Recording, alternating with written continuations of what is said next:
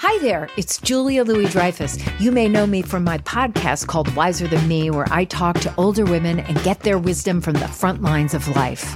I was amazed by how many people told me our show made them look forward to getting older, which is why I'm here to talk about season 2 of the show.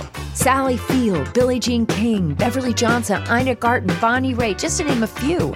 All hail old women. Wiser Than Me season 2 is out now from Lemonada Media. This is Merriam-Webster's Word of the Day podcast for Saturday, December 7th.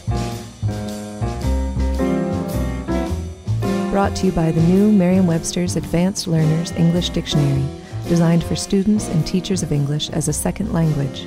Learn more at learnersdictionary.com. Today's word is albeit, also pronounced albeit, and spelled A-L-B-E-I-T. Albeit is a conjunction that means conceding the fact that, or even though, or although. Here's the word used in a sentence. Troy has finally landed a role in a Broadway play, albeit as a minor character. Speakers of Middle English formed the word albeit from a combination of all, A-L, meaning all or completely, with be and it, creating this word which literally means although it be.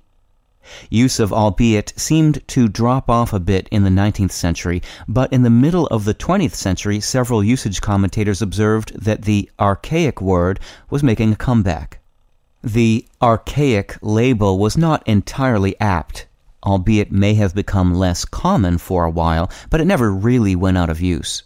It's true, however, that use of the word albeit has increased considerably since the 1930s, judging by evidence in Merriam-Webster's files.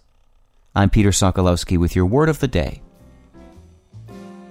Visit the all-new learnersdictionary.com, the ultimate online home for teachers and learners of English. A free online dictionary, audio pronunciations, custom study lists, and interactive exercises are available now at learnersdictionary.com.